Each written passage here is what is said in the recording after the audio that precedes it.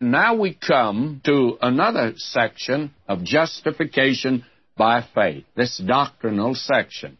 Justification by faith, the experience of the Galatians. Now, I personally believe in experience. I have a Methodist background. As a boy, I went down as a fella to a little penitent altar underneath a brush arbor back of an unpainted Methodist church in southern Oklahoma, and I knelt there. My heart is open. I didn't get much instruction, but believe me, my heart was open. I was ready for somebody, to talk to me, to say something to me. Well, the thing is, I believe in experience, and we're going to come to that again a little later when we get to the 4th chapter. But now Paul goes back to the experience of the Galatians. And now how did they get saved? Did they get saved by law, or were they saved by faith in Jesus Christ? That's very important to see that. And he says here in verse 1, O foolish Galatians, who hath bewitched you that ye should not obey the truth, before whose eyes Jesus Christ hath been evidently set forth, crucified among you. Now, he says here, O foolish Galatians. The very interesting word here is the word mind is nous. And actually, what he's saying is this. He's saying you're not using your mind. You're not using your nous. And let me put it in a good Americano idiom. What's gotten into you? What has really happened to you? Oh, foolish Galatians, who hath bewitched you? What's gotten into you?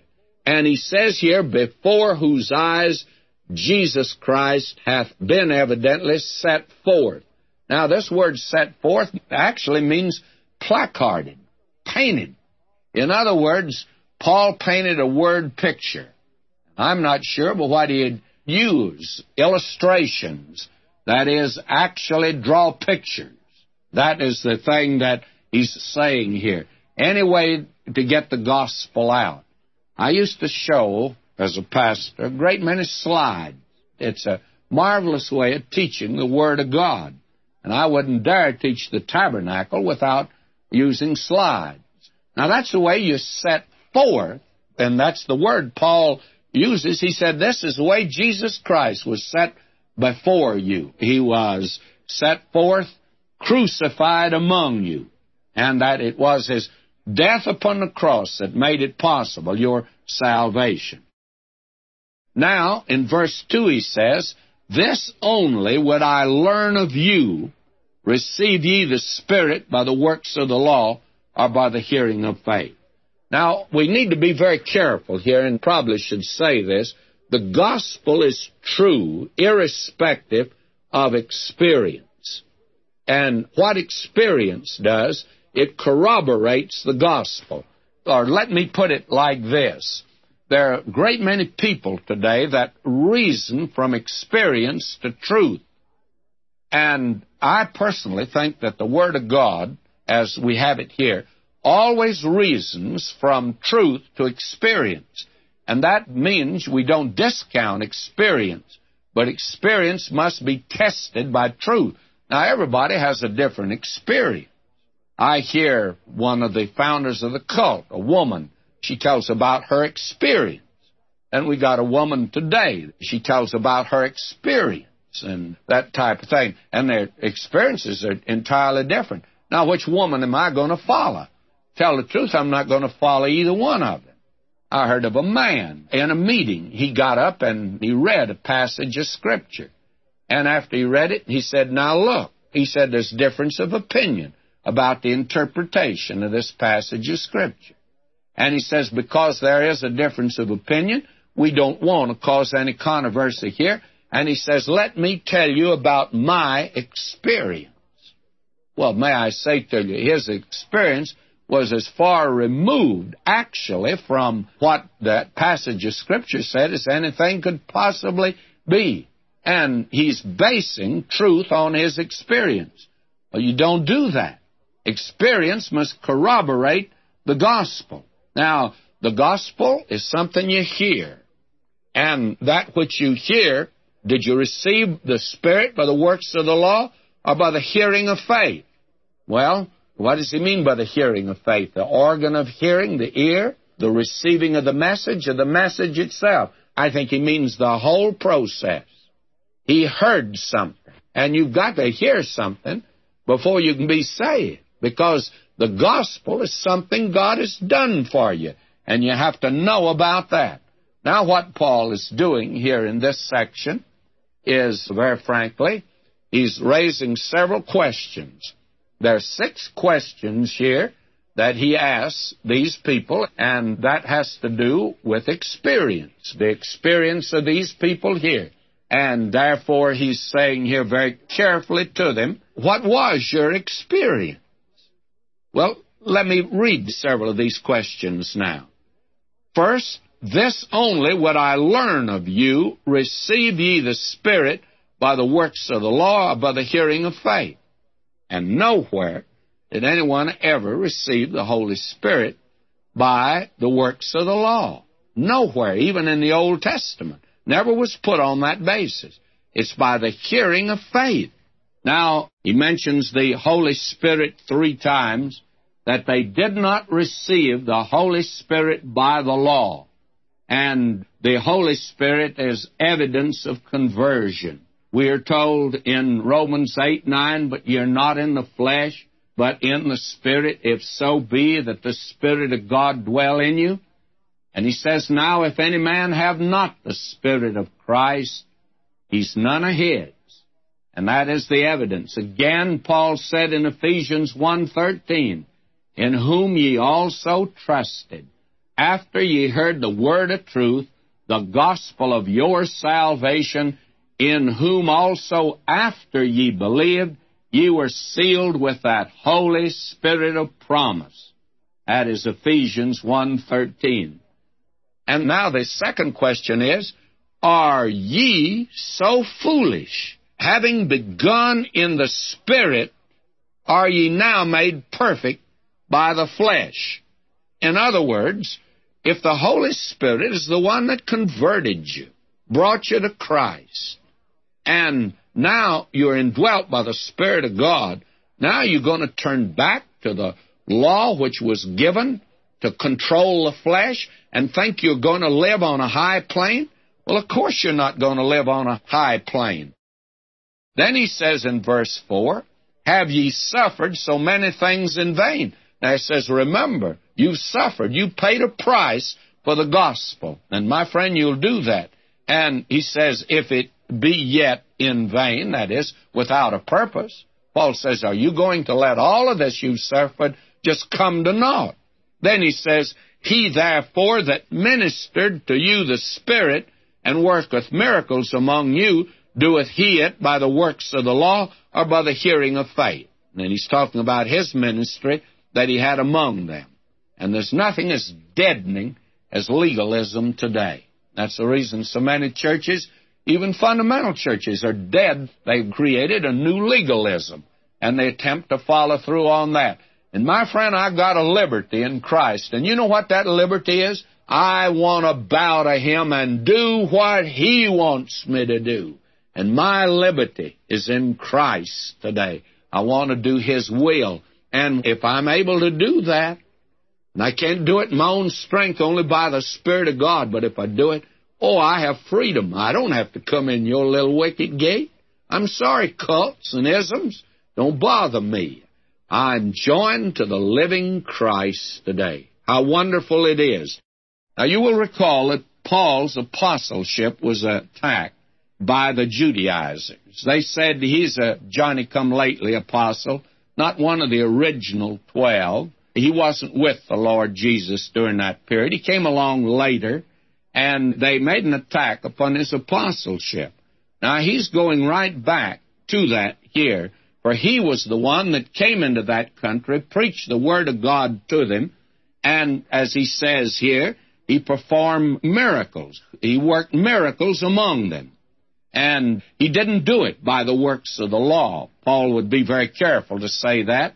But came about by the hearing of faith. He preached the Lord Jesus Christ as the one who died for them, who was raised again, and they are to put their faith in Him. And when they did, the miraculous thing took place. They were regenerated, and Paul had the evidence of an apostle. You see, in that day, there were signs that were given to the apostles.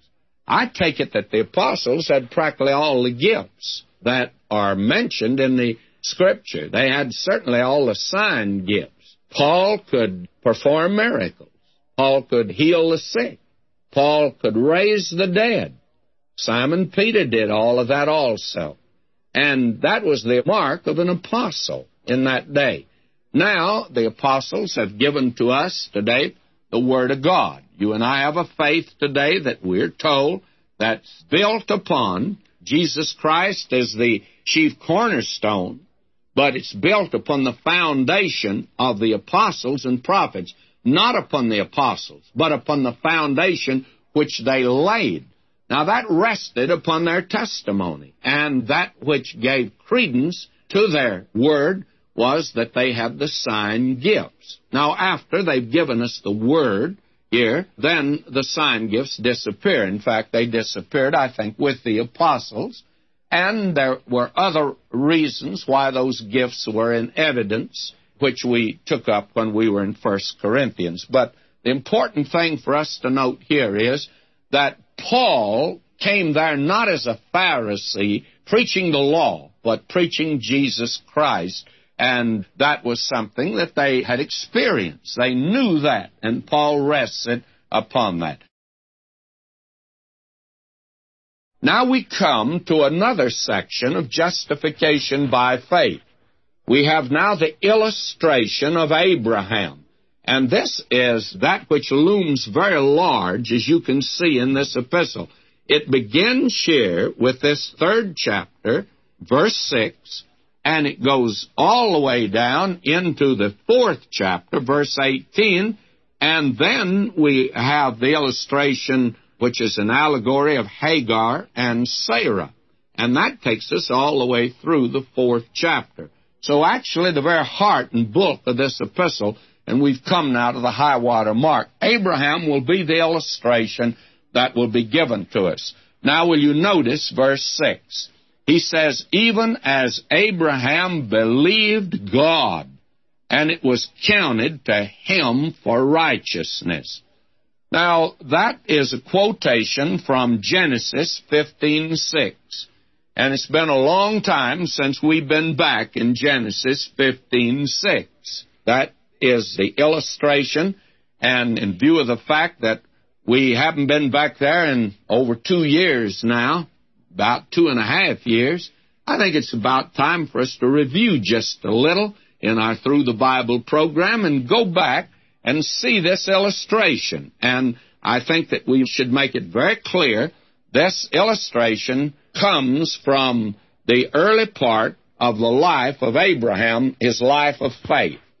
And the quotation is from Genesis 15:6, which says, and he believed in the Lord, and he counted it to him for righteousness. Now, this is a quotation that you find here. You find it in Romans 4:3 also. This is an illustration that Paul uses in the epistle to the Romans and in the epistle to the Galatians. And Abraham is the great illustration of justification by faith. You can't say that Abraham was justified by law, for the law was not given until 400 years after Abraham. So don't tell me that Abraham was justified by law. And don't tell me that he was justified by circumcision, because he was justified before circumcision was given to him. It became the badge and the evidence, just as today baptism is a believer's baptism. It's not to save you, it's to give evidence that you are saved. And that was the purpose of circumcision. And so it made no contribution to salvation. Now, Abraham believed in the Lord, and he counted it to him for righteousness. Now, this took place after Abraham came back from Egypt. He and Lot were separated, and Lot went down to the city of Sodom. And the first war is recorded in the 14th chapter of Genesis, when the kings from the east came against the kings along the Dead Sea. And the kings from the east, under Chedorlaomer, they were the ones who won the battle, and they were taking all of the booty as well as the people away, apparently into slavery. And, of course, in that group, there was this man Lot and his family. Well, he was a nephew of Abraham, and Abraham is not going to stand by and do nothing. So Abram, when word was brought to him that his nephew was taken captive, why, he immediately got ready for war. And we're told that he armed 318 men in his own household, and he made a very rapid march and overtook these enemies that were leaving with Lot and the rest of the people of Sodom and Gomorrah, and he made a surprise attack, won the battle. And then the kings of Sodom and Gomorrah said to him, now look, according to the code then of Hammurabi of that day, the booty would belong to Abraham. He was the winner. And they told him, they said, now, you take the booty, it's yours, but give us the people. In fact, Abraham didn't have to give the people. He could have taken them in slavery, but he wasn't about to do that. And so Abraham wasn't about to take the booty either. He said, you couldn't give me a shoestring or a piece of thread. Now, that's getting it down to a pretty small item. He said, I want nothing from you. And that was a noble gesture on his part. In other words, he's saying, if I get rich, God will make me rich. I look to God, not to you. I wish we as believers today walked by faith like that. But this man Abraham, then after he had made this very noble gesture, God appeared to him. Every time Abraham moved up to the light he had, why, God would appear to him again. And I think that's the reason that so many church members today know so little about the Bible, because I don't think God reveals light to us until we live up to it. And that's the reason that you can be a Bible teacher today and go to seed. And there are quite a few that don't want to do anything but argue. I get letters from different individuals across the country. They want to carry on a controversy with me. Well, I don't have time for it. I'm not busy in that. I'm not interested in it, by the way, but it reveals the fact that they've seized on some little technicality or some little doctrine, and some are right and some are wrong. They want to argue about it. God doesn't want us to do that. He's given us the Word for us to grow, and when we begin to grow, then He'll reveal more to us. In other words, He's not given us a T-bone steak, or porterhouse steak, or a filet mignon until you and I get off the bottle. There are too many of us today that are bottle babies. Spiritually, we just take milk, and that's all we have, and then we burp all over the place. You find a great many people, the great areas of the Scripture, when it's taught to them, they get all worked up because they've never heard that before, and they can't accept it. It never come to their attention. May I say, God wants us to grow up. Now, Abraham's growing up, and you just feel like shouting when he tells these kings, you're not giving me a shoestring or piece of thread.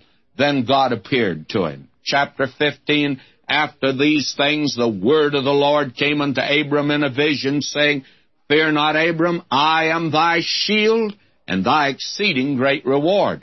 Now, what he said to Abram is this, Abraham, I protected you in that war. I'm your shield, and I'm your exceeding great reward. You did right in turning down the booty, because I will bless you, and you did right looking to me. Now, Abraham is a practical sort of an individual. He's not super pious. He didn't start running around saying, hallelujah, praise the Lord, and have nothing to show for it. He began to talk to the Lord rather straight.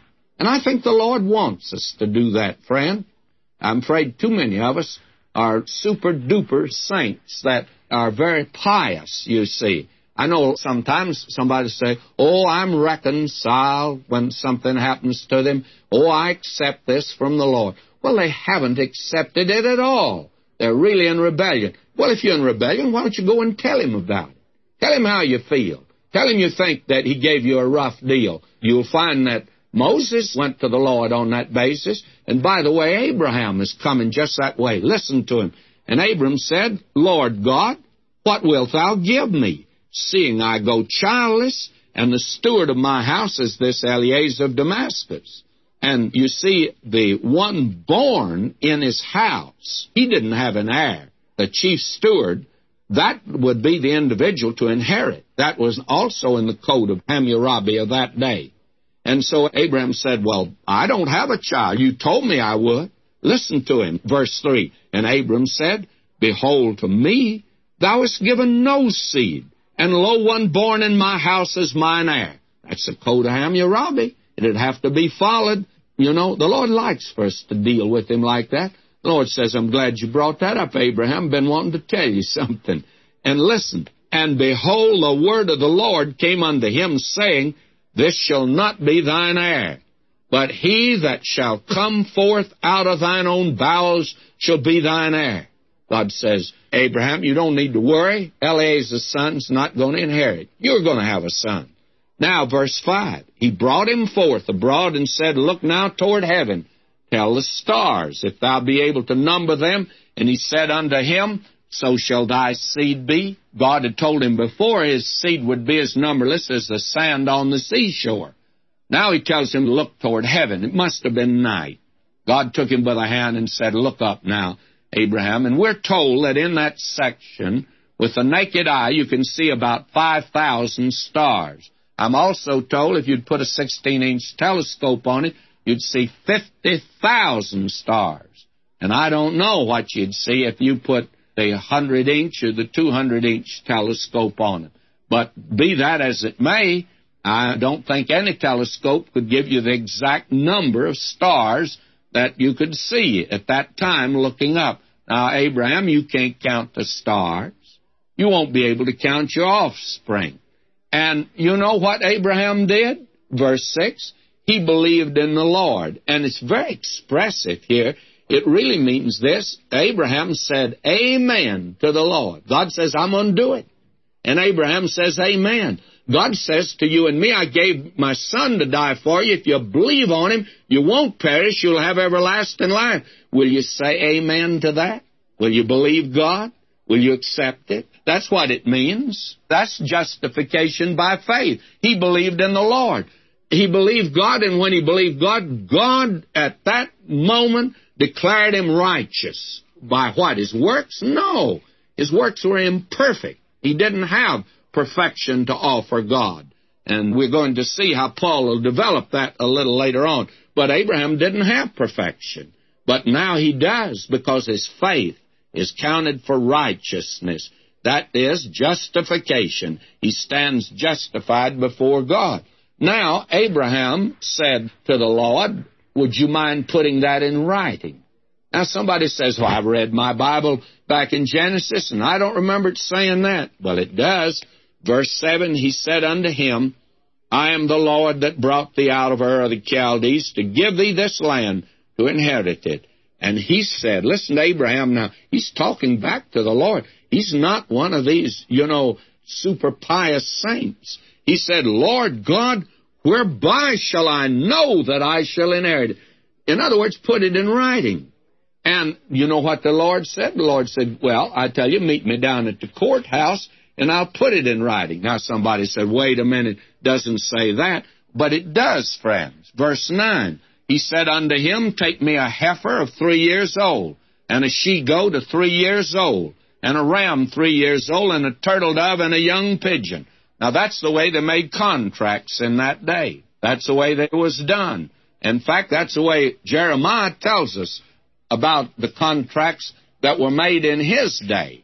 And if you turn over, and I didn't intend to do this, but I guess I ought to, Jeremiah 34:18 says, and I will give the men that have transgressed my covenant, which have not performed the words of the covenant which they had made before me when they cut the calf in twain and passed between the parts thereof. In other words, when they made a contract in that day, two men agreed. One man agreed to do something, the other man agreed to do something in turn. they'd put the sacrifice, a half on this side, a half on the other side. They would take hands and walk between, and that sealed the contract. That's what it means going before a notary, friends, down at the courthouse. Now, the thing that Abraham did, he got the sacrifices ready. It's rather picturesque. Verse 10, he took unto him all these and divided them in the midst, laid each piece one against another, but the birds divided he not. Now, Abraham's waiting. What happened? Well, the fowls came down upon the carcasses. Abraham drove them away. God was late getting there. He didn't get there till sundown. And then what happened? Well, we are told that a deep sleep fell upon Abram, and lo, a horror of great darkness fell upon him. You know why? Because Abraham's not going to go through. You know why? Abraham's not going to promise anything. God's doing the promising. Friends, 1900 years ago, Jesus Christ went to the cross for your sins and my sins, and He's not asking you to say your prayers to get saved or be a nice little Sunday school boy. He's asking you to trust His Son that died for you. He made the contract. He's the one that went through, and He's the one that's made the promise, the covenant that He'll save you. And that's the new covenant for us. This is the old covenant He made with Abraham. And you know what? Abraham believed God. And what? He just said amen to God, and God made it good to him. Because you see, Abraham, if it depended on Abraham saying his prayers every night, you know he might miss one night. And if he missed one night, the promises are no good. But you see, God is the one that's doing the promises here. So back in Galatians, what do we have? Well, Abraham believed in the Lord, and it was counted to him for righteousness. What a glorious, wonderful picture this is that we have. Now he says, know ye therefore that they which are of faith, the same are the children of Abraham. God did this for Abraham before the law was ever given. He didn't make it to him because of works. He told Abraham, I'll do this for you if you believe me. And Abraham says, I believe you.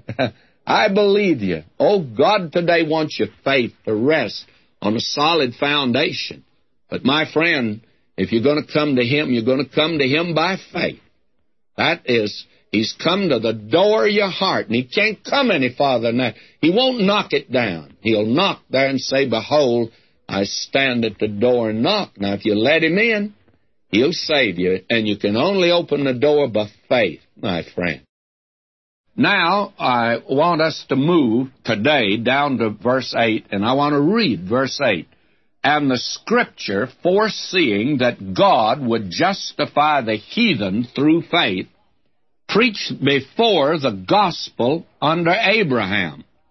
Well, if faith without works, you see, was sufficient for Abraham, why should we desire something different?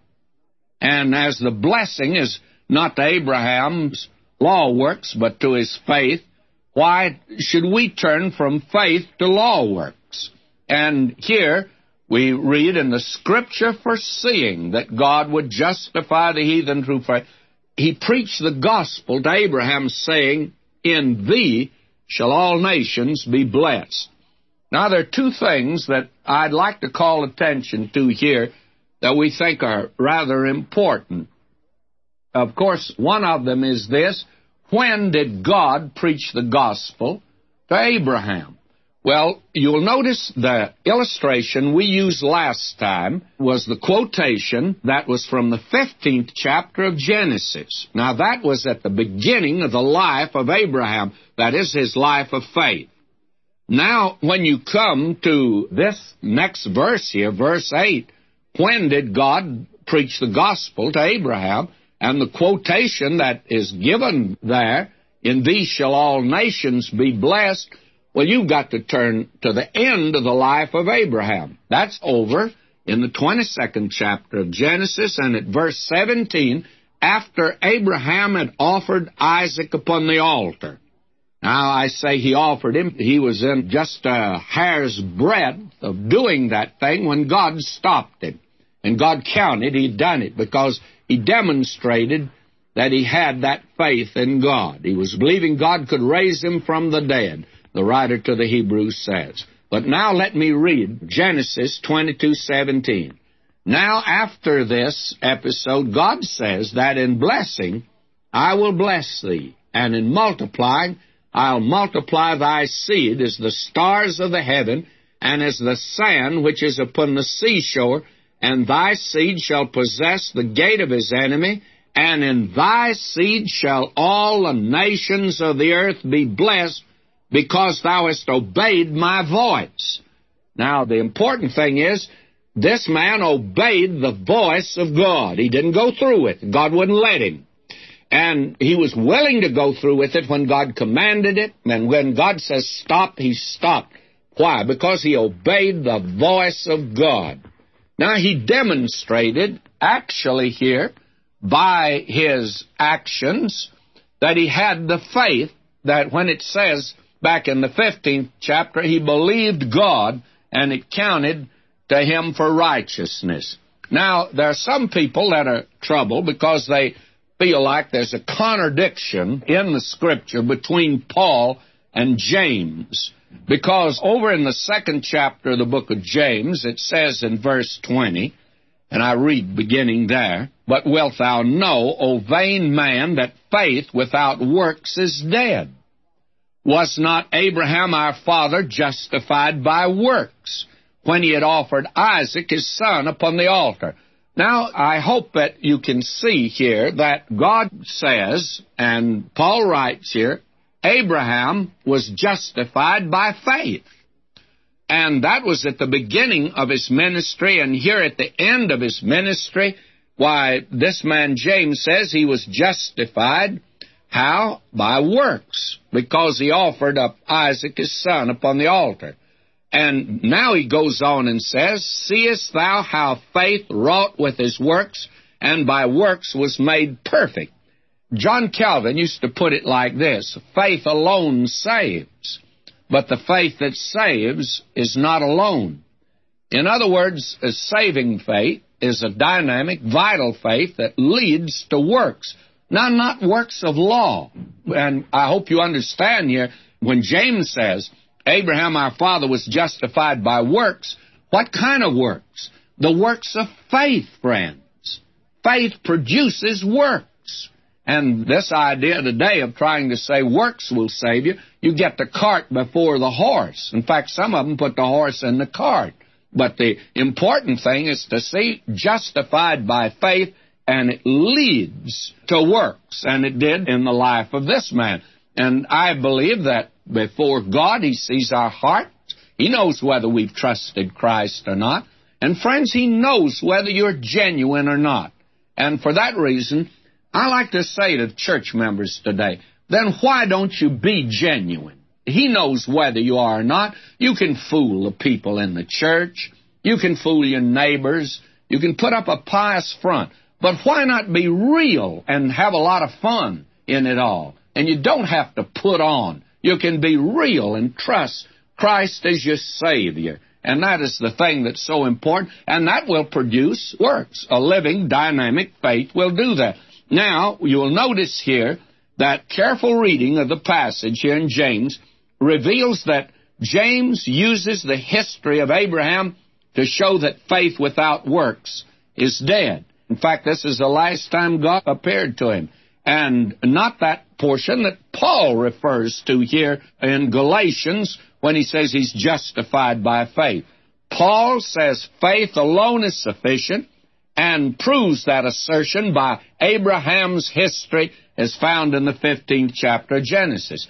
Now, James says that faith without works is dead, and proves it by Abraham's history as found in the 22nd chapter of Genesis. If Abraham had welched in the 22nd chapter and said, wait a minute, I don't believe you like that, I don't really believe you, I've been putting on all these years, then it would have been obvious that his faith was a pseudo-faith, but it was a genuine faith back in the 15th chapter, and God knew it that.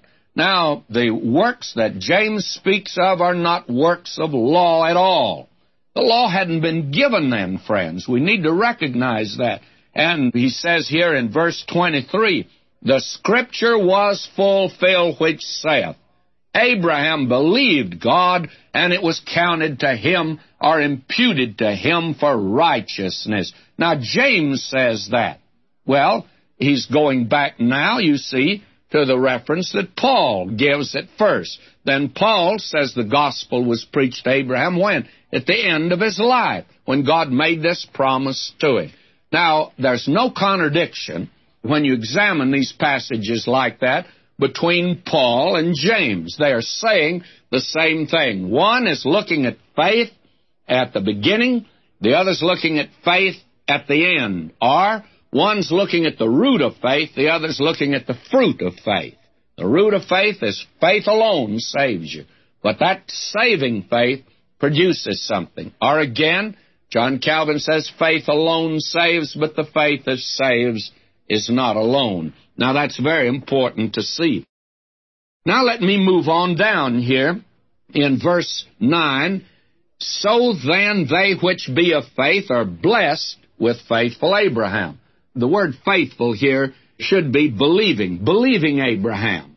In other words, God saves the sinner today on the same basis that he saved Abraham. That is, he asked of the sinner faith. He asked Abraham to believe him that he would do certain things for him. He asks you and me to believe that he's already done certain things for us in giving Christ to die. And so faith is the modus operandi by which you and I are saved. Now verse 10. For as many as are of the works of the law are under the curse, for it is written, Cursed is everyone that continueth not in all things which are written in the book of the law to do them. Now, if you'll notice here, the word continueth, that is the important word. Cursed is everyone that continueth not in all things which are written in the book of the law to do them. Now, I'm willing to grant that maybe there was a day in your life you felt very good, and you were on top of the world, and you were singing, everything's coming up daisies, and on that day, while you walked with the Lord, you didn't stump your toe. And then you say, well, because I did that, God saves me. But I'd like to ask the question here, Cursed is everyone that continueth not in the things which are written in the book of the law to do them. How about that? Do you keep the law 24 hours every day, 7 days a week, 52 weeks out of the year in thought, word, and deed?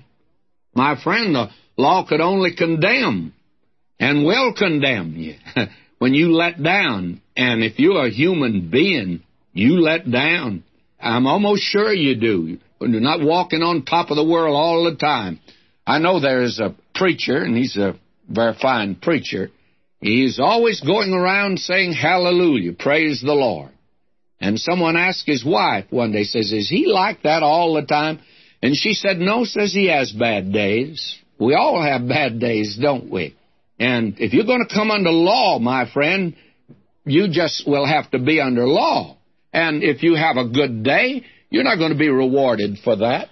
Suppose that I keep all the laws of Pasadena, where I live, for 20 years. And I've been living here 20 years. And I guess maybe when the policeman's not looking sometimes, if I'm in a hurry, I speed up a little. And I know now I'm going to get letters. I mentioned that once before. And, oh, did I get lectures. And I hope these people who lecture me, I hope that they're keeping all of the rules and regulations also. But may I say to you, maybe I have kept them all. Let me say that. That's a better illustration. 20 years, I keep all the laws. Well, suppose I wait out at my house. Well, I've kept the laws for 20 years. I feel like the officials of Pasadena ought to come out and give me a medal. My friend, they don't give you a medal for keeping the law. But suppose I keep it perfect for 20 years. And then in that day after the 20th year, I go out and I really break the law. Suppose I steal. Suppose I break the speed limit. You know what's going to happen? They're going to arrest me. They're going to arrest me. You see, the law doesn't reward you. It doesn't give you life. The law penalizes you. Faith, my friend, gives you something. In other words, if you're saved by faith. And that's the important thing, you see. Now, you're to continue in it if you're going to be under law. Now, he says, verse 11, but that no man is justified by the law in the sight of God, it's evident, for the just shall live by faith. Friends, even the Old Testament taught that you're saved by faith. It never said you're saved by law. You couldn't mention anybody this morning or today or this year. You can have a whole year to think it over. And if you find that somebody living back under the law was saved by keeping the law, let me know. I've never been able to find anybody that got saved by law. You know, at the heart of the Mosaic system was that sacrificial system. That was very important. That's what made Moses' face shone as it did. He put a veil over his face when it began to disappear, but I tell you, for a time there, it did shine, because he rejoiced that God could extend grace and mercy to people, even under law. And that's the only way he saved people under law, was by grace and mercy. And in Habakkuk it says, the just shall live by faith. This is Habakkuk 2:4. And by the way, that is quoted 3 times in the 3 major doctrinal epistles, in Galatians, here, in Romans, and in Hebrews. And there's a particular emphasis in each epistle. The just, that is, justification, is emphasized in Romans. Shall live, that is Hebrews, the 11th chapter of Hebrews, for instance. The just shall live by faith. And as we are seeing here in Galatians, the great emphasis is upon by faith. Now will you notice, he goes on to say, and the law is not of faith, but the man that doeth them shall live in them. Now this is also an important verse. Faith and law are contrary principles for salvation and also for living. One cancels out the other. They're diametrically opposed to each other. If you're going to live by law, be saved by law, and live by law, then may I say to you, you can't be saved by faith. You can't combine them. They're contrary. It's just like when my daughter visited us down in Florida, we really wanted to go back by train, and that was just when the trains were beginning to phase out. And we went down and tried to get a train route back. Well, we had to go halfway around the world to go from Florida back to California. At least you'd have to go through Chicago, and I didn't want to go through Chicago, and she didn't either. So we had to come back by plane. And when I got the tickets, she said, oh, I wish we could go by train. I said, wouldn't it be nice if we could go both ways? Wouldn't it be nice if we could sit in the plane, put our feet down in the train, and go back that way? But, you know, that's absurd. You can't go both ways. If you're going to go by plane, you're going by plane. If you're going by train, you're going by train. You are not going to sit in a plane and put your feet down in the train. They've got no arrangement like that. And God has no arrangement for you to be saved by faith and by law. You're going to pick one or the other, friends. If you want it by law, then you can take it. But I advise you that He's already said you won't make it. He's already made that clear. Now he says, here again, the law is not of faith, but the man that doeth them shall live in them. Now he says, listen to this here, Christ hath redeemed us from the curse of the law. You see, the law condemned us. You might keep it for, like I said, 20 years here. And they don't reward you here in Pasadena for keeping the law, and I don't imagine they do that in your town either. Believe me, if you break it, they will arrest you. And Christ hath redeemed us from the penalty of the law. Why? Being made a curse for us, He bore that penalty. For it's written, cursed is everyone that hangeth on a tree. Now, this is a remarkable passage of Scripture. It's remarkable for several reasons. One reason is the children of Israel did not use this method of public execution, that is, hanging on a tree. They stoned them to death. My wife noted something over that. Frankly, I hadn't noted it, but when she went over with me, she said, you know, I often wondered why they used stoning in that day. She said, now I know. And says, anywhere you turn in this land, there are plenty of stones. And the rockiest land in the world is Israel. And it was a very good method, because all you had to do was just step outside your door, and there it was. And that was the method. But there was a way of treating criminals who were outstanding criminals, who were actually horrible criminals, and to make them a spectacle, this is what they did. Deuteronomy 21:23. I'm reading now the law. His body, that is, if a man, he said, commits a sin worthy of death, and he be put to death, thou hang him on a tree. His body shall not remain all night upon the tree, but thou shalt in any ways bury him that day. For he that is hanged is accursed of God. That is, if he's committed an awful crime, after he's been stoned to death, you take that body and string it up on the tree, that it might be a spectacle. But don't leave it there overnight. Why? He's accursed of God, that thy land be not defiled, which the Lord thy God giveth thee for an inheritance. Now, the Lord Jesus Christ bore the curse for us. He was hanged on a tree. That was no accident, by the way. Now he says here, verse 13, he has become a curse. Christ has redeemed us from the curse of the law, having become a curse for us. The word is having become a curse. And when did he become a curse? Did he become a curse in his incarnation? Oh, no. When he was born, it was said, that holy thing. Did he become a curse in those silent years that we have so little record of? No, it says that he advanced in favor with God and man. Well, then, maybe he became a curse in his ministry. Oh, no, it was during his ministry that the Father said, this is my beloved Son, in whom I am well pleased. And somebody says, then it must have been on the cross. Yes, but not the first 3 hours on the cross. Because when he offered up himself, he was without blemish.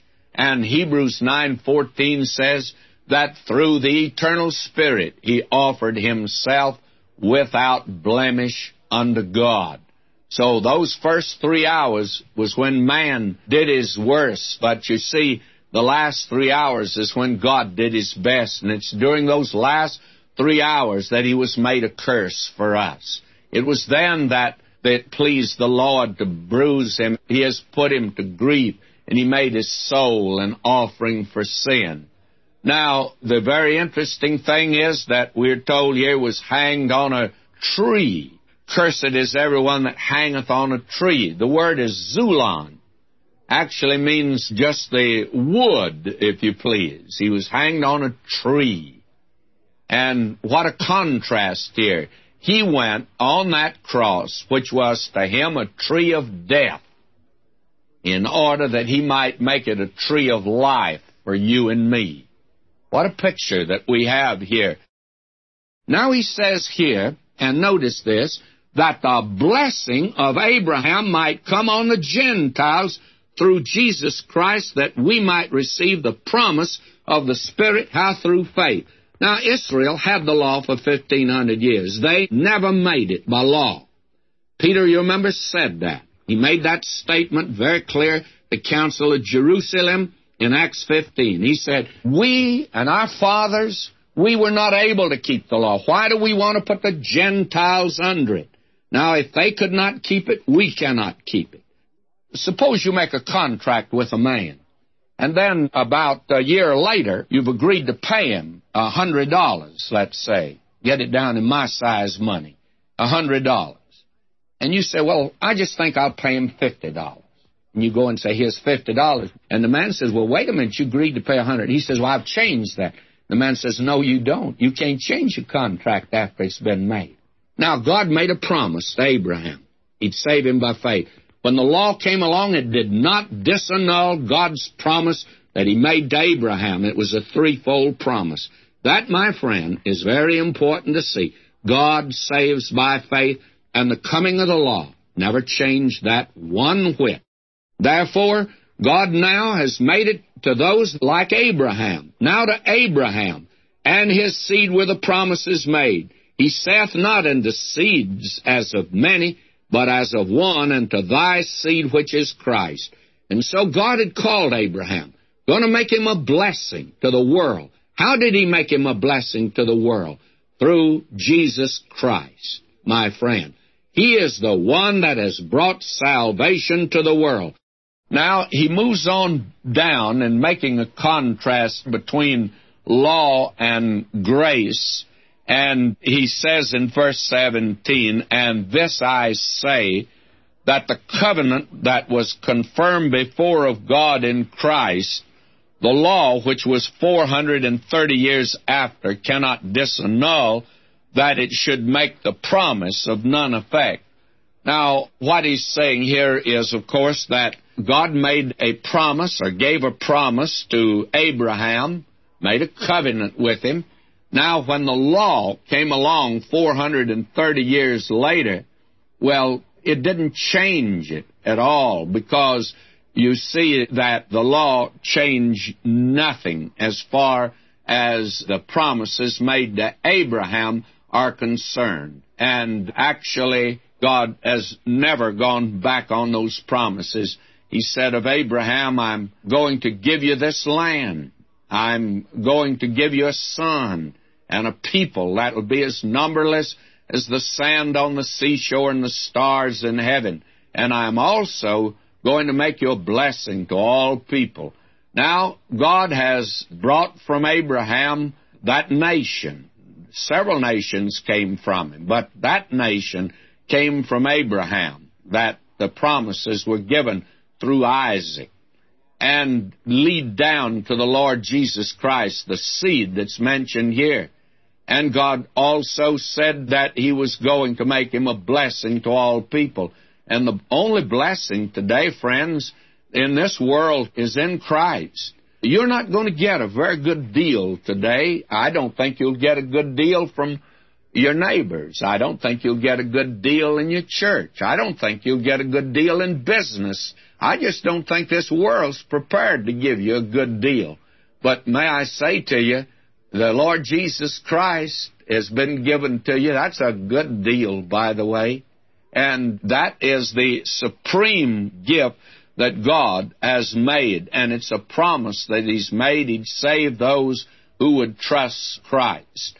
Now, will you notice, he says, "For if the inheritance be of the law, it's no more a promise, but God gave it to Abraham by promise." That's verse 18. Now, the important thing to note here is this. The promise was made concerning Christ before the law came in, and that promise holds as good as though there'd been no law given, friends. It's made irrespective of it. Now, there is a question that arises. The point is, then what value was the law? Why was it given? Paul is not playing down the law, if you think that's what he's doing. He's trying to help these people understand the purpose of the law. Why was the law given? That is the important thing. Paul's not attempting to say that the law did not have a glory and a majesty attached to it. And Paul is not even about to play it down to the extent where actually it amounts to nothing at all. That's not his method. It's not what he's attempting to do. He shows the law here in all of its majesty and its fullness and its perfection, but he shows that that very perfection that the law reveals is the reason that it creates a hurdle that you and I can't get over in order to be accepted of God. Now let's listen to Paul as he talks here about the purpose of the law, beginning here with verse 19. "Wherefore then serveth the law? It was added because of transgressions, till the seed should come to whom the promise was made, and it was ordained by angels in the hand of a mediator."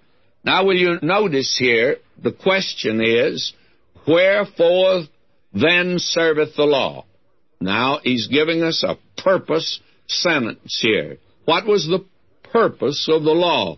Well, he says it was added. It's something that was added for the sake of, instead of because, for the sake of transgressions, till the seed should come. Now, that little word till, that little time word, is important. That means that it was temporary. The law was just given for an interval there, from the time of Moses till the time of Christ. The law was given by Moses, but grace and truth came by Jesus Christ, John says, until the seed should come. You see, it was actually to be temporary. And I think that's very important for us to see here.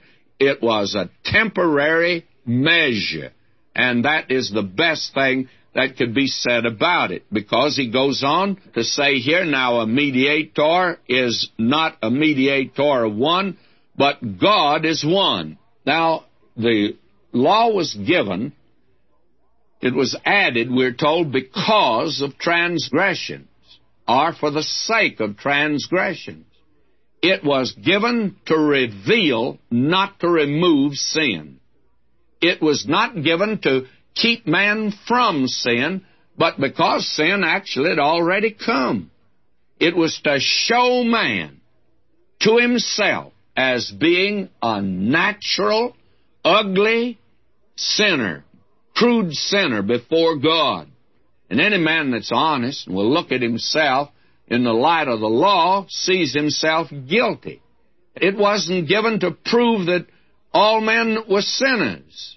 And it was not given, as many liberals are saying, the law was given that this is a standard by which you are to become holy.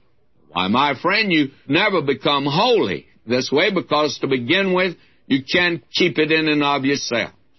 Now, many today think man becomes a sinner when he commits a sinful act, that he's pretty nice until he breaks over and commits sin. But that's not true.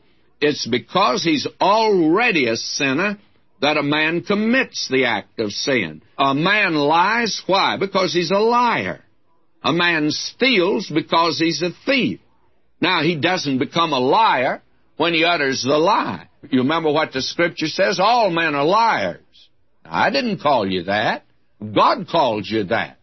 And I find myself, I can start out in the day and I haven't gone an hour until I blame it on other folk, but they make me out a liar. Somebody meets me and says, "My, it's a beautiful day."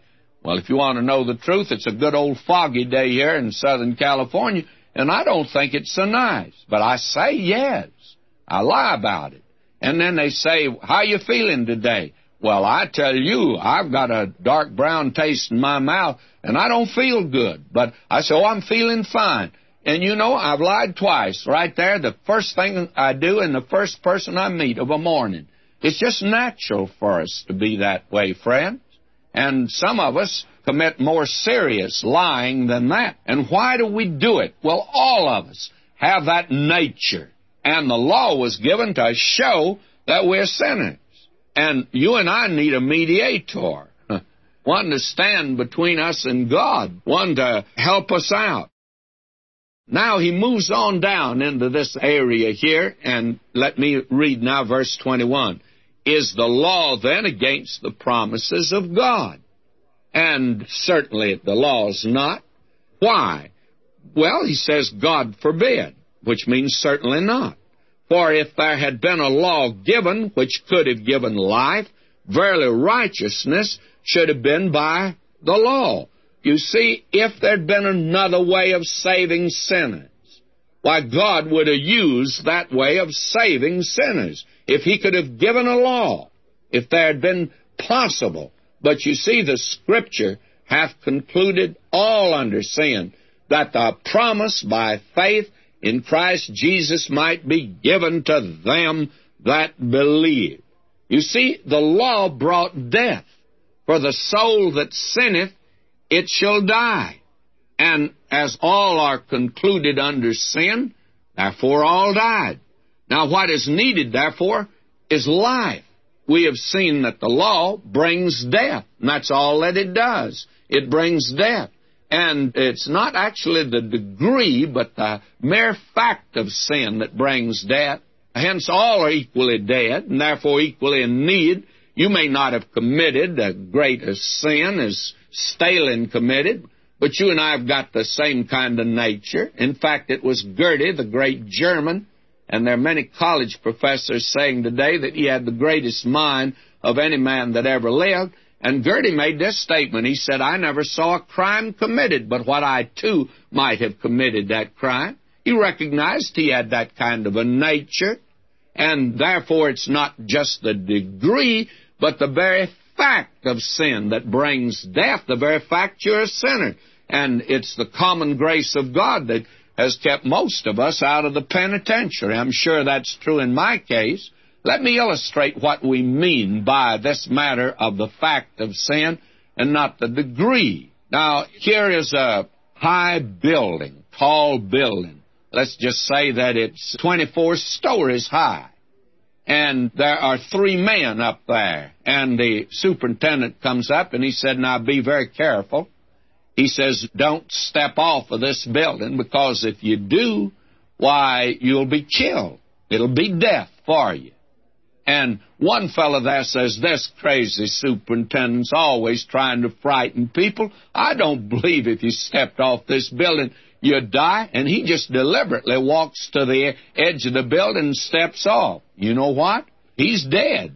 In fact, the matter is, when he passed the 10th floor, there might have been somebody there that looked out the window and said to him, well, how are things?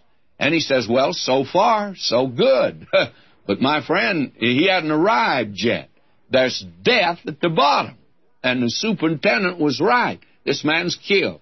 Now suppose that another fella, when the superintendent tells him that, why, it frightens him, and he starts to run to go down the elevator or the steps, and he accidentally slips, and he skids right off the edge of the building, and you know what happens? He's killed too.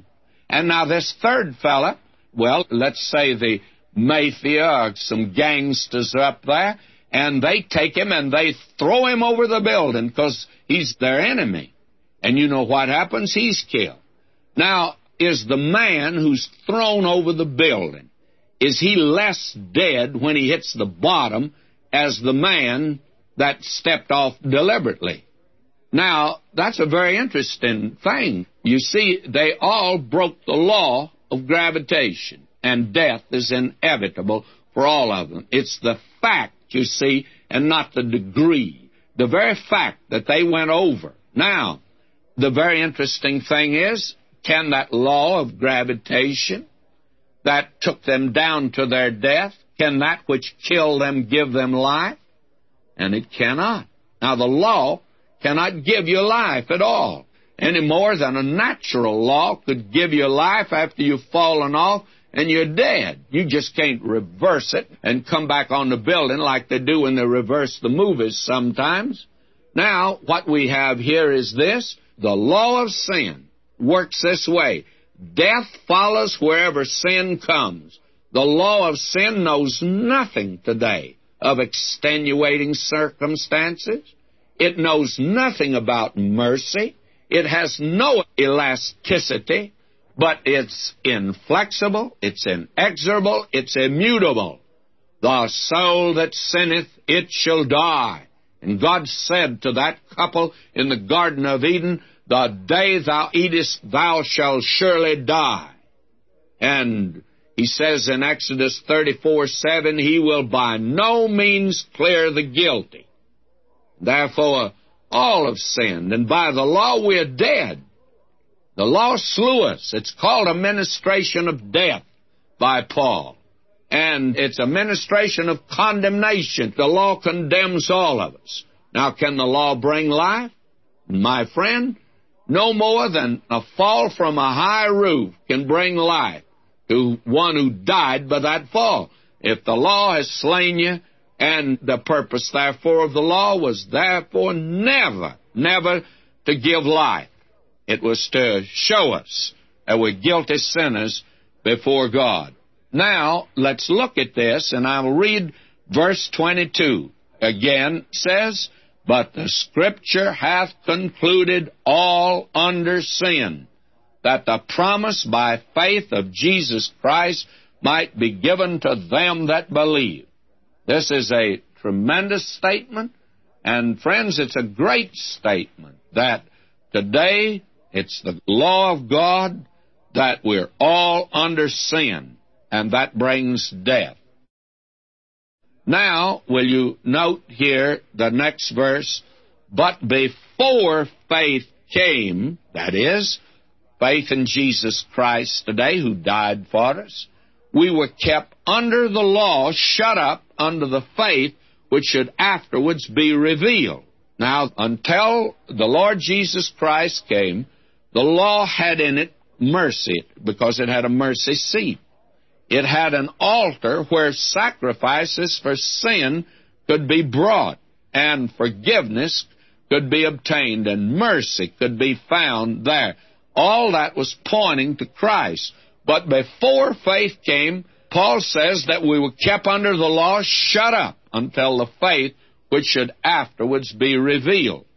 Now he says here, wherefore the law was, and the correct word is, wherefore the law is our schoolmaster to bring us to Christ, that we might be justified by faith. Now we've come to a very remarkable section here, and I say that every day, I think, but it's true every day, and it certainly is true today. This is the reason right through here that Martin Luther could say, this is my epistle, I'm wedded to it. It's in this section here that young man, John Wesley, who'd come to this country as a missionary, and he was walking down Aldersgate, because when he came to this country, he said, I came to America to convert Indians, but who's going to convert John Wesley?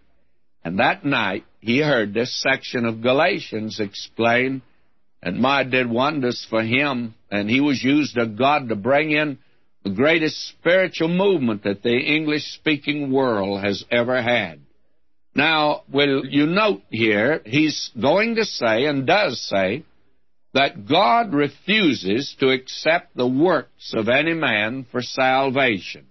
He says the righteousness of man's filthy rags in his sight, and in Romans 4:5 he made it very clear, but to him that worketh not, but believeth on him that justifieth the ungodly, his faith is counted for righteousness. Now, God refuses to accept law-keeping. God refuses today to accept that. Paul's making it very clear here that the law could not save you. All it did was bring death. And fact of the matter is, the law was not given to save sinners.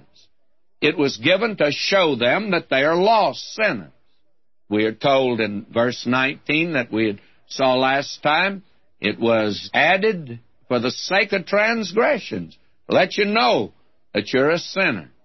And therefore, the law, as we've said, will not remove sin.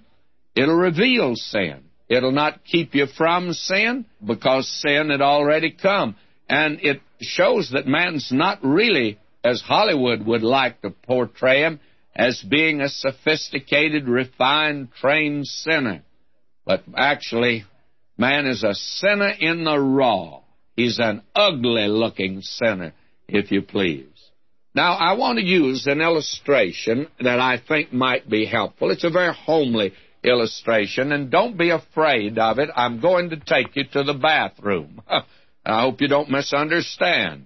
Now, television does that today. It always shows somebody taking a shower or in a bathtub. Or today, they're advertising everything that's in the bathroom today, especially the soaps. Now, I want to take you in there and let you see something, and I'll take you to your bathroom. I'm confident that every one of you listening to me at this moment, that you have at home a bathroom in which you have a wash basin, and above that wash basin, a mirror. Now, that wash basin serves a purpose, and the mirror serves a purpose. Now, you get a smudge spot, say, on your face, and you go in the bathroom, you look in the mirror, you see that smudge spot. Now, what do? Well, you don't use the mirror to remove it, do you? I don't imagine you do. If you see a smudge spot, then you lean over and rub your face against the mirror, and one of your loved ones comes by and sees you. They'll feel sorry for you and call a psychiatrist and make an appointment just to find out what's wrong with you. But, my friend, that just wouldn't happen in our home because we're not that silly. I guess none of us are quite that silly of rubbing up against the mirror. But today we've got multitudes of people in our churches that are rubbing up against the mirror of the law of God and thinking they're going to remove it. You don't remove the spot by rubbing against the mirror. You see, the law reveals the Word of God is a mirror, and it shows us who we are and what we are, that we are sinners, and that we've come short of the glory of God. That's what the law reveals. Now, thank God, beneath the mirror there's a basin. That's where you remove the spot. And, my friend, the mirror is the Word of God. And the law is the mirror that you just don't rub up against. It just shows us. But thank God, beneath that mirror, there is a fountain filled with blood drawn from Emmanuel's veins, and sinners plunge beneath that flood, lose all their guilty stains. And so there is a wash basin, and the law proves man a sinner and never makes him a saint. The law was given, as Paul says in Romans, that every mouth might be stopped and the whole world become guilty before God. Now will you notice verse 24, wherefore the law is our schoolmaster. Now what does he mean by that? He goes on to say, verse 25, but after that faith is come, we're no longer under a schoolmaster. Now the word is pedagogus, and it doesn't mean school teacher. It's schoolmaster here, and that's a good word, but it meant something quite different back in the days of Paul. In the Roman household, there were certain servants that had charge of the children. For instance, there was a servant that had charge of the man's chattels, such as his plows, his chariots, and his livestock. Then there was a servant that had charge of the man's bookkeeping, his personal affair, his bank deposit, his bonds, and that sort of thing. Then there was the servant that had charge of his children. Now, that servant in the Roman home, he took the little one born in the home. He raised him. He's the one who changed his diaties. He's the one who blew his nose. He's the one that changed his clothes. He's the one that fed him. He's the one that spanked him, and he's the one that fed him.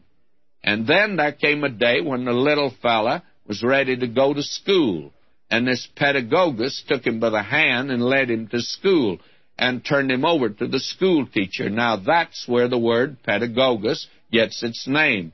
Now, that word ped there at the beginning, we get our word pedal from it. It has to do with the feet down here. And ago means to lead. That means simply this, that this servant took that little child by the hand and led him to school and turned him over to the school teacher. You see, that's a pedagogus. Now, the law was a pedagogus. The law took you and me by the hand, brought us to the cross of Christ, and said, little fella, there's your Savior. You're to trust Him. You see, the law was to lead us to Christ. Now, we come here to a very wonderful section.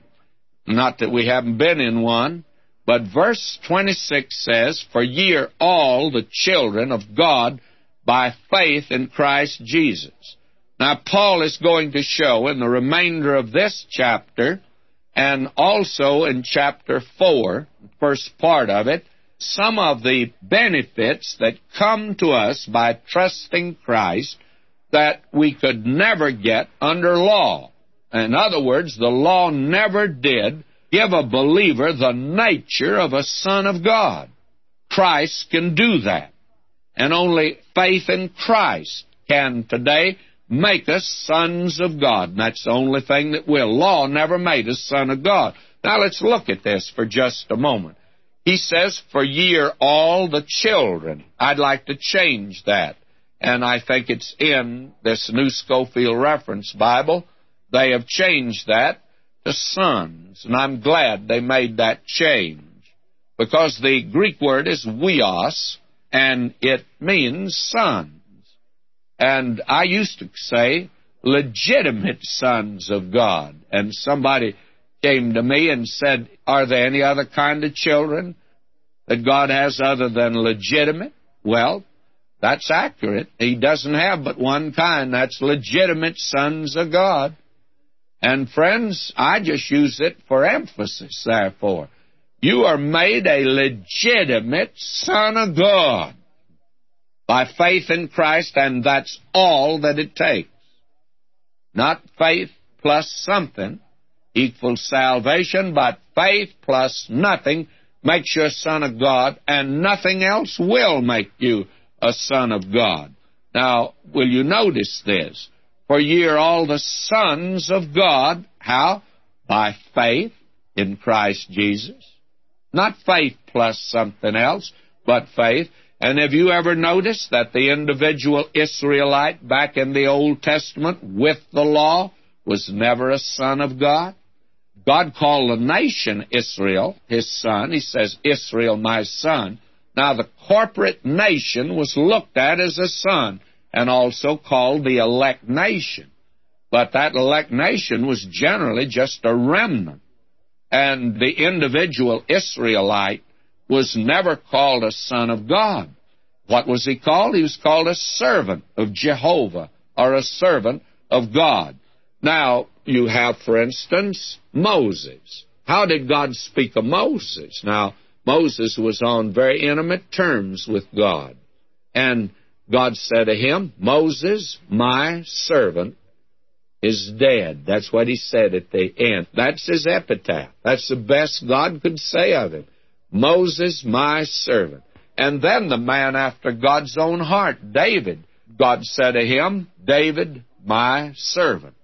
You see, even if you kept the law, friends, which you don't do, but even if you did, it would be your righteousness, and your righteousness would be actually inferior to the righteousness of God. It would not measure up to His righteousness, and it requires His righteousness, you see. And we are told now very definitely in the New Testament, John 1:11, He came unto His own, and His own received Him not. But to as many as received Him, to them gave He the exousion power, the authority, the right to become the sons of God, even to those that don't do any more nor less than simply trust Him, believe in His name. He said one night to a religious ruler by the name of Nicodemus, was religious to his fingertips, and he had a God-given religion. It had gone to seed, but he was following that meticulously. And our Lord said to him that night, Ye must be born again. Nicodemus was not a son of God. He said to him, Ye must be born again. And I want to make it very plain, and I want to be very dogmatic right here. Your prayers, your fundamental separation, and your gifts that you boast that you have today, and your baptism will never make you a son of God. The only thing that makes you a son of God is faith in Jesus Christ. That's what Paul is saying here. Now, I want to make this statement. It needs to be made today. And I don't want to be ugly, but I guess I am going to be ugly. My wife says, when you say you don't want to be ugly, you always turn around and you're ugly. Well, I guess that's what I'm going to be. Will you listen? The most damnable heresy that's ever been propagated in this world is the heresy of the universal fatherhood of God and the universal brotherhood of man.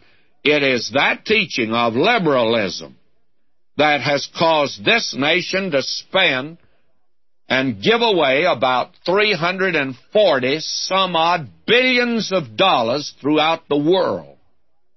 And our insides are hated today throughout the world. Why? Because all of us are the children of God, you know.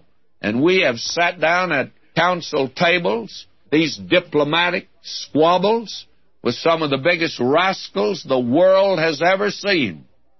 And we talk about that we are being honest and honorable, and that today we are all the children of God, and we must act like sons of God. Well, the Lord Jesus Christ never said anything like that. He looked at a group of religious rulers, and he said to them, "Ye are of your father the devil, and the works of your father you will do." Now, I didn't say that. The gentle Jesus said that. Evidently, there was somebody in his day that was not a son of God. My friend, I think the devil still has a lot of children running around in this world today. They're not all sons of God. The only way you can become a son of God is through faith in Jesus Christ. Now, let's move on down. He says here in verse 28, he says, "There is neither Jew nor Greek, there is neither bond nor free, there is neither male nor female, for ye are all one in Christ Jesus." And I just passed by verse 27. I'll have to pick it up. "For as many of you as have been baptized into Christ have put on Christ." Now, I hope that you're not thinking that baptism here means water baptism. Water baptism is always the ritual baptism, and I believe in it. I believe in it with all my heart. I think every believer should be baptized. And in my book, why, today, although I was brought up at the beginning in the Methodist Church, and then I was in the Presbyterian Church, and I am an ordained Presbyterian preacher, actually, I believe in immersion. I think that it best represents the thing that is spoken of by real baptism, which is the baptism of the Holy Spirit. And you receive that the moment you trust Christ. What does that do? That takes you and puts you in the body of believers. Paul says, "By one Spirit are we all baptized into the body of Christ." That means we are identified. We are put in reality and truth in the body of believers, the church. And he's saying here, "As many of you as have been baptized into Christ, you put on Christ." You are seen in Christ. God sees you in Christ, and therefore he sees you perfect. And you can't add to that, by the way. Now, in this body of believers, there's neither Jew nor Greek. And this is the only thing that rubs out racial lines, is when you come to Christ. And any man in Christ is my brother. And I don't care what the color of his skin is. It's the color of his heart I'm interested in. And there are a lot of white people walking around with some very black hearts, my friend, and they just don't happen to be my brothers. I don't care what you say. And it's only in Christ that we're made one. And thank God today, and I rejoice. I get letters from people of every race now that the radio reaches out. And they call me brother, and I call them brother. Why? Because we are brethren. We're going to be together throughout eternity. We're in Christ. There is neither Jew nor Greek. There is neither bond nor free. This matter of capital and labor, the only thing that could bring them together is Christ, of course. And there's neither male nor female. Now, somebody says, "Wait a minute." Well, this gets rid of women's lib, by the way, because the only place you can be made one's in Christ.